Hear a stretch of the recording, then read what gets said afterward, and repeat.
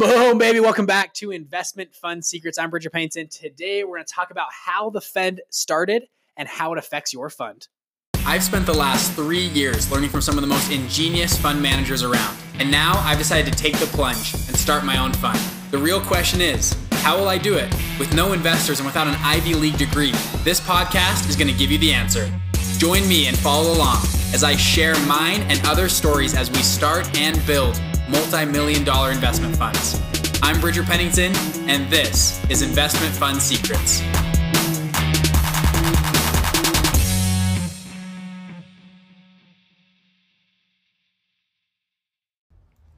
Hey, welcome back. I'm excited to be here with you guys. This is going to be a fun episode talking about the Federal Reserve, how it was founded, how it got started. I'm pretty excited to talk about this topic because it directly affects our funds, how we think about money, the price of money, inflation, things that happen in the future. The Fed can give us lots of signals for what's going to happen in the future. And I think it's pretty interesting to research and figure out. While I was researching this topic, I actually learned a lot about how the Fed works, how they change and just tweak monetary policy that makes huge differences in our economy. It's pretty interesting. So, and just a few other things, a quick little update on my fund. Things are going super well with us. So in the past, I've told you this before, but I run a very niche fund, debt fund. We've been working with clients from 2 different companies. We've just signed contracts with 7 more companies that are equal or greater. I think 1 or 2 are less than the original 2 size. So we're going to hopefully quadruple the size of our fund in the next 6 months. Knock on wood, you never know, deal's not done till it's done. But anyways, pretty fun. They'll send us deals that we will service. We're doing smaller loans, but we do about 30 to 50 a month. Hopefully that will jump a lot in the next couple of months. So it's pretty exciting. Also, my podcast guy tells me we're getting a ton of downloads to this podcast. We were ranked in the top 5% of all podcasts on iTunes in the world, which is pretty fun. And we only started this 6 months ago. So anyways, we don't have a lot of reviews though. So if you can hop below right now, just give us a quick review. That would really, really appreciate that for the podcast. Anyways, let's now dive in. So I'm going to first off talk about the history of the Fed, which I think is super interesting. I love history. And then moving on forward to now and how this affects funds going forward. So way back the beginning of, and we're talking about the United States, right? Beginning of the United States, setting up the Constitution are the founding fathers. Alexander Hamilton, as made famous in the play Hamilton, which I have not seen yet. I'm dying to see. My wife, we're going to probably make a trip out to New York soon and go watch it. I love the music. Alexander Hamilton. I sing it in the car all day. I'm a terrible singer. That was bad. I shouldn't have sung on this. But I love Hamilton. Anyways, the musical and everything. I don't know him as a person, but anyways, Hamilton was very strong on we need to set up a central bank. And Thomas Jefferson opposed him. They went back and forth. And finally, Hamilton actually won. He was supported by the Federalist Party. They won the debate. And the first bank of the United States was chartered in 1791. However, in 1811, they failed to recharter the bank. So the bank goes out of commission in 1811, and it goes to the states. They wanted states to hold this power. So this centralizing banking is disbanded, I guess, and they start having state banks. They fill this void and start making all sorts of different monetary policy, notes, and currencies start coming into questionable in the value because you don't know. You'd go to a certain bank, they'd give you a note, and it would be backed by that bank. Well, you don't know if that's just a mom and pop bank or if that's a bank that's all over the country. How credible is that bank? So that became a huge question, was the credibility of banks, where you're going to put your money. So they finally, they realize there's a problem. They then create the second bank in 1816 to 1836. And unfortunately, Andrew Jackson declared it unconstitutional and vetoed its recharter in 1836. And by the way, Andrew Jackson, the guy's just crazy if you read his history. He lived with 2 bullets in his body for the majority of his life. The surgeons or whatever it was too close to his heart, couldn't get it out. He had 2 bullets in his body his entire life from duels that he had with different people, which is just crazy. So he vetoes it. This opens up what they call the free banking era. By 1860, there were nearly 8,000 state banks operating, issuing their own paper currency, which kind of sounds a lot like cryptocurrency today. Sorry, all you crypto people out there, but that's kind of what it sounds like, right? You have all these just individually started currency. Anyone could start a currency. You didn't know what the value was of it. If it went up like crypto, great, everyone's happy. And then it could go to zero overnight. So the problem, what happened though, was there were lots of bank panics, or they call it like a run on the bank, where everyone maybe rumors would spread that this bank isn't credible. So people would go to the bank and say, hey, I want to just pull all my money out. And banks wouldn't hold enough reserves in their banks to be able to pay everyone out all the time, because they would lend it out to different people. So if everyone came and did a run on the bank, only the first, 100, 200, 500 people that showed up would get paid out. And then they'd say, sorry, we're out of money. And the bank would shut down. These were called runs. It was scary, right? Because you have your life savings at a bank. Everyone else tries to pull out deposits, and now you have no money anymore. You have paper notes that are worthless, like cryptocurrency could be. I'm sorry to keep hammering cryptocurrency, but it just sounds the same. So by the 1900, there were over 30,000 different currencies or notes in the United States, which is just crazy. And then this led up to 1907. This was the most major bank panic that has ever happened in the United States. Hundreds of banks had runs all at the same time. And if you guys have read Reminiscences of a Stock Operator, fantastic, legendary book. I recently read it. I love it to death. They talk about this run in 1907. Now the book, I'm just going to do a quick aside on that book. It is written by an author, and the names have been changed in it. But the story goes that he interviewed this guy, he's a stock operator, every month or 2 months, and he would tell his stories, and they published it in papers over a span of about 8 years. They published his stories, and then they finally consolidated it into this book, Reminiscences of a Stock Operator. And they historians have gone back and they've said, well, it sounds, supposedly it was supposed to be a kind of a novel or not a true book. Nobody knew if it was true or fake. They went back. It is so accurate to the detail of the ups and downs historically of the stock market because a lot of the book is him talking about, corn went down this week and cotton went up and I shorted this and made money here, and it's too accurate to be fake. The stats in the book are so accurate that historians go back and say this book has to be real. There has to be a real person that did this. And they have a few, anyways, you can research a few theories of who actually the real person is. He ended up he started with $1,000, turned it into he ended with $5 million at the end of his life, and actually shot himself, committed suicide because he had lost a ton of money. He still had $5 million, shot himself, which back then is I don't know what the conversion is today, but just crazy. Anyways, that was an aside. So in 1907, though, he talks about JP Morgan. So there's a huge run on the banks. All the banks are failing. No one can get money out. JP Morgan, the original JP Morgan, steps in and says, I will personally fund all of the banks and make sure that they have money to lend out.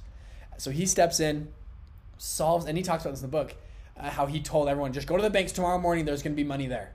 And sure enough, next morning, JP Morgan had personally funded all the banks, giving out notes. And I'm sure he made a killing on that.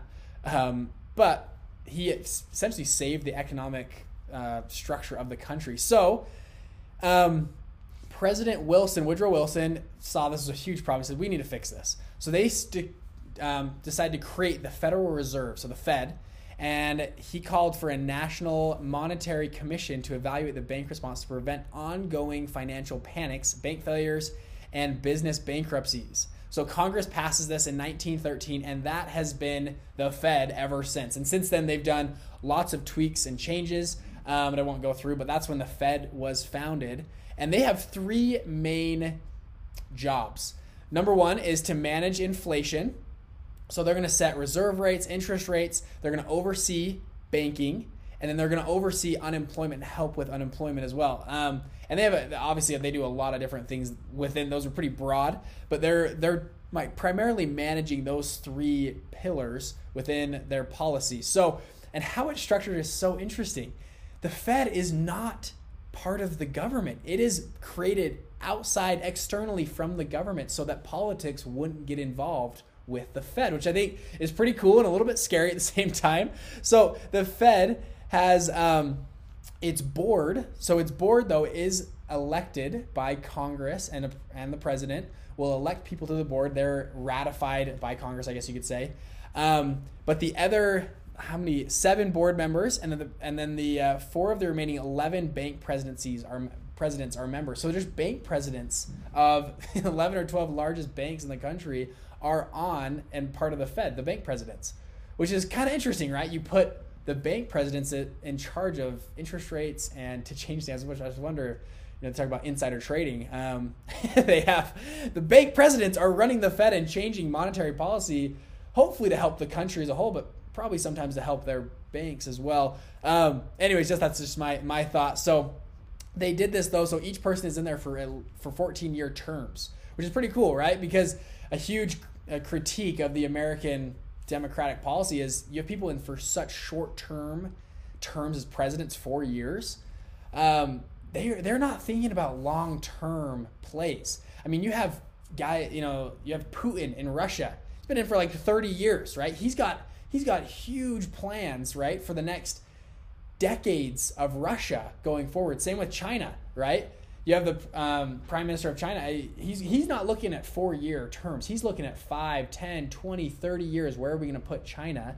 Which gives them, in some ways, a strategic advantage against the United States because they have longer-term plays versus we have a short-term play where a president might get in and say, we're going to boost the economy like crazy. I don't care what happens, in 8 or 9 years. I just care about my 4 or 8 years that I'm in my term. A lot of people, criticize Obama's administration or even Bush's administration for that, right? With Alan Greenspan of his monetary policy with the Fed. Anyways, we're not going to dive into politics on this podcast. Not going to do that. But that's what people criticize America about is the short-term plays versus that kill kind of long-term structure. So the Fed is created to help with long-term structure.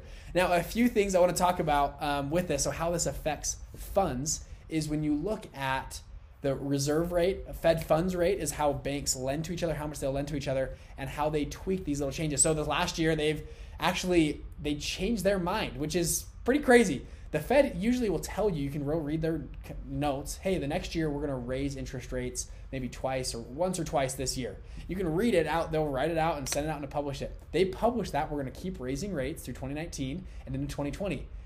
Well, guess what happened? Mid-2019, they reversed their outlook and said, we're actually going to lower rates, which has spurred an immense rush in the economy of everyone's getting very conservative, saying next year, maybe 2020, there's going to be some type of downturn, market turn somehow, because the Fed is lowering rates, which is an economic indicator that they're trying to buffer the economy as it goes down.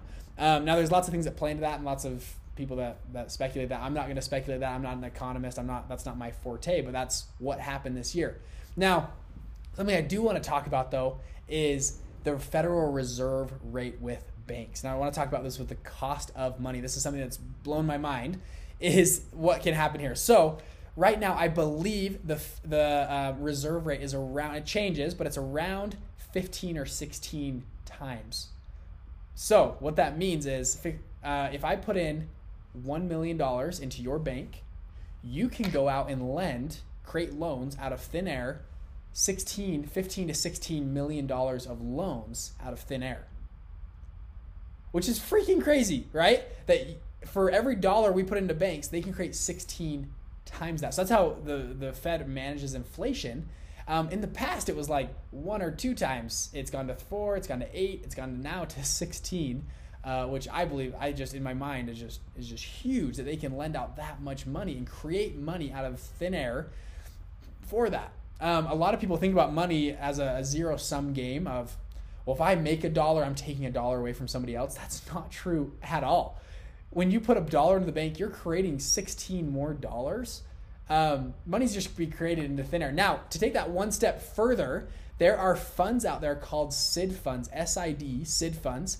These funds, they have that reserve rate 16 times.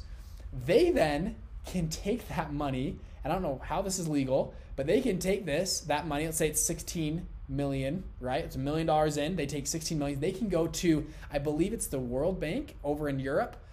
They can take that money and leverage it another 15 times.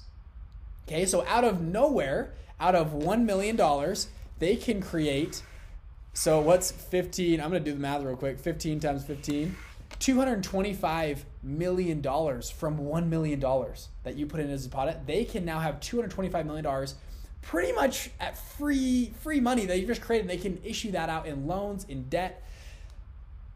Kind of interesting, right? And Ray Dalio, I just read a recent article by him. He mentions this, the reserve rate, how much money is in the economy. And he just, his kind of thought was, I don't know how long this can last, of how cheap money is right now. Now, I'm not going to tell you what's going to happen in the future. I have no idea what's going to happen in the future. I'm just telling you right now, there is so much money that's created, currency, liquid dollars. For instance, you look at negative interest rates around the world. My dad, in his interview, we talked about this. So in Japan, in Germany, right now, you have negative interest rates. And I'll probably do a future episode about this to explain this more. But negative interest rates, you are guaranteed to lose money on that. Now, I understand if deflation times, you're going to have negative interest rates. But like seriously, negative interest rates, the way I can put it into simple terms is I'm sitting on a beach, right? I'm Germany. Okay, I'm sitting on a beach. You come to me with a cup of sand. Okay, and I'm surrounded by sand everywhere. And you say, Bridger, or Germany, I'm Germany, right? Bridger, Germany, can you hold my cup of sand for a little bit? I'm going to go do something else. Can you hold it? And I say, I've got so much sand around me. I've got so much money around me. Yeah, I guess I'll hold your sand, but it's going to cost you, a couple pennies. You say, great, that's fine. Just make sure to protect it. And they say, great. That's how it's kind of working. You're giving them money, buying their bonds, knowing, guaranteed to lose money on that. Like you can't find a better investment in the world. You can't go to U.S. Treasury. You can't go somewhere else that's going to be a better investment than a guaranteed loss. This is happening in Australia, Japan, and Germany. Right now, they're structuring the first ever IPO. There's not IPO. They're going to issue corporate bonds that are negative interest rate bonds. Corporate bonds that are negative. Like, how is that even possible, right? I'm not going to tell you what the future holds. I'm not going to give you my analysis of what I think the future is going to hold. I'm just telling you what's currently happening, and you can try to put the pieces together. Interest rates are falling all over the world. Money is getting cheaper and cheaper and cheaper for everybody. There's more and more money. As you see all these, and a lot of funds right now, you see Berkshire Hathaway, you see Blackstone, you see KKR sitting on more cash than they've ever sat on ever. Right now, just waiting in dry powder, uncommitted capital, or just cash, waiting to deploy into investments. And there is so much money out there. It's very interesting to see what's going to happen in the next, 1, 2, 3, 5 years in our economy. And I'm very curious because things just seem very upside down. Now, another thing I want to talk about that seems upside down in my brain, and maybe somebody can DM me after and help me figure this out. President Obama, in his 8 years, spent more money than all the other presidents combined in the history of the United States. President Obama spent more money in his 8 years, printed more money, created more money, and spent more money in his 8 years than all the rest of the presidents combined to his date. How does he do that? And inflation stays at 2%, right? 1.5, it's 1.9, now it's 2.1. How does inflation just keep going? So that doesn't make sense. You go to Economics 101 and ask your economics teacher and you do little models. That doesn't make sense at all. And what they keep doing is they keep taking things out of inflation, the inflation calculation. They say, we're not going to calculate with cars anymore. We're going to take the inflation on cars doesn't count anymore. We're going to take that out. We're going to take out, I don't know the other ones. We're going to take out milk, bam, out of the inflation calculation. Like, really? You're going to take out cars out of the inflation calculation? Like, what are you going to, they keep taking things out of that calculation to keep it at 2%. When we're spending more money, having more debt in our economy than ever before, how does inflation stay exactly the same? Now, somebody, please, if you have more insights, DM me. I'm not an economist. I'm just telling you what I've seen, and I'm trying to piece it together with the Fed specifically and with how this affects macroeconomics, which I think is just fascinating. So when thinking about your fund, think about leverage. I mentioned before, you can have 16 times or up to maybe 225 times if you can get the licensing and everything approved. Those are huge funds called SID funds that can do that with the World Bank. But that's how cheap money is. That's how someone can, I talked about leverage in previous episodes. How can somebody make, you're like, how can somebody make money on a 3.5% interest rate, right? It's because they're only putting in maybe 10% of that principal and they're leveraging the other 90%. And their investors are getting a 10 plus return, right? And the other banks are leveraging their money to give you that money, and you're leveraging money to give them that money. That's how our debt fund works. My debt fund, I issue debt to people at a fair interest rate. They don't know on the back end, I'm actually leveraging other people's money at a lower interest rate and taking the spread on that, right? I get money at 4%. I'm lending it out at 8%. I'm making a 4% spread. And to my investors, that gives them a 16 plus IRR. Very interesting when running a fund, thinking about how you can leverage and watching interest rates fall. And it sounds like they're going to keep falling around the entire world. All the interest rates are falling right now. Money seems to be cheaper. We have so much money, like a beach. We're sitting on a beach with money everywhere, with sand everywhere, and saying, well, sand is just so plentiful that we're just going to let it out cheaper and cheaper and cheaper and cheaper. And when, like Ray Dalio says, I don't know how long this can last. Anyways, those are my 2 cents. This is a longer episode, but I thought it was kind of interesting. Next couple episodes, I'm going to talk more about this. But anyways, I want to end here and love you all. Merry Christmas. Happy New Year. Love you all. Peace. Hey, what's going on? I know a lot of you out there are starting funds or thinking about starting funds, and something I was so grateful for was having mentors. When I started my first fund, I had people to turn to and to ask questions.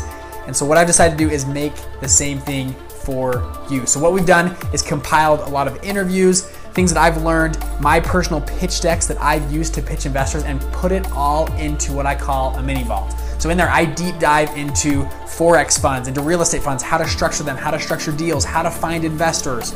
And I try to go deep to help mentor you, to help you start your first fund. And in addition to that, we have a private members group on Facebook that fund managers are getting together on there and talking and working through problems together. So this is interesting to you. If you want to get involved and get some help right off the ground, go to investmentfundsecrets.com. For less than $100. You can get started and get into the mini vault. And I would love to see you in there on the Facebook group and talk with us. Thanks. See ya.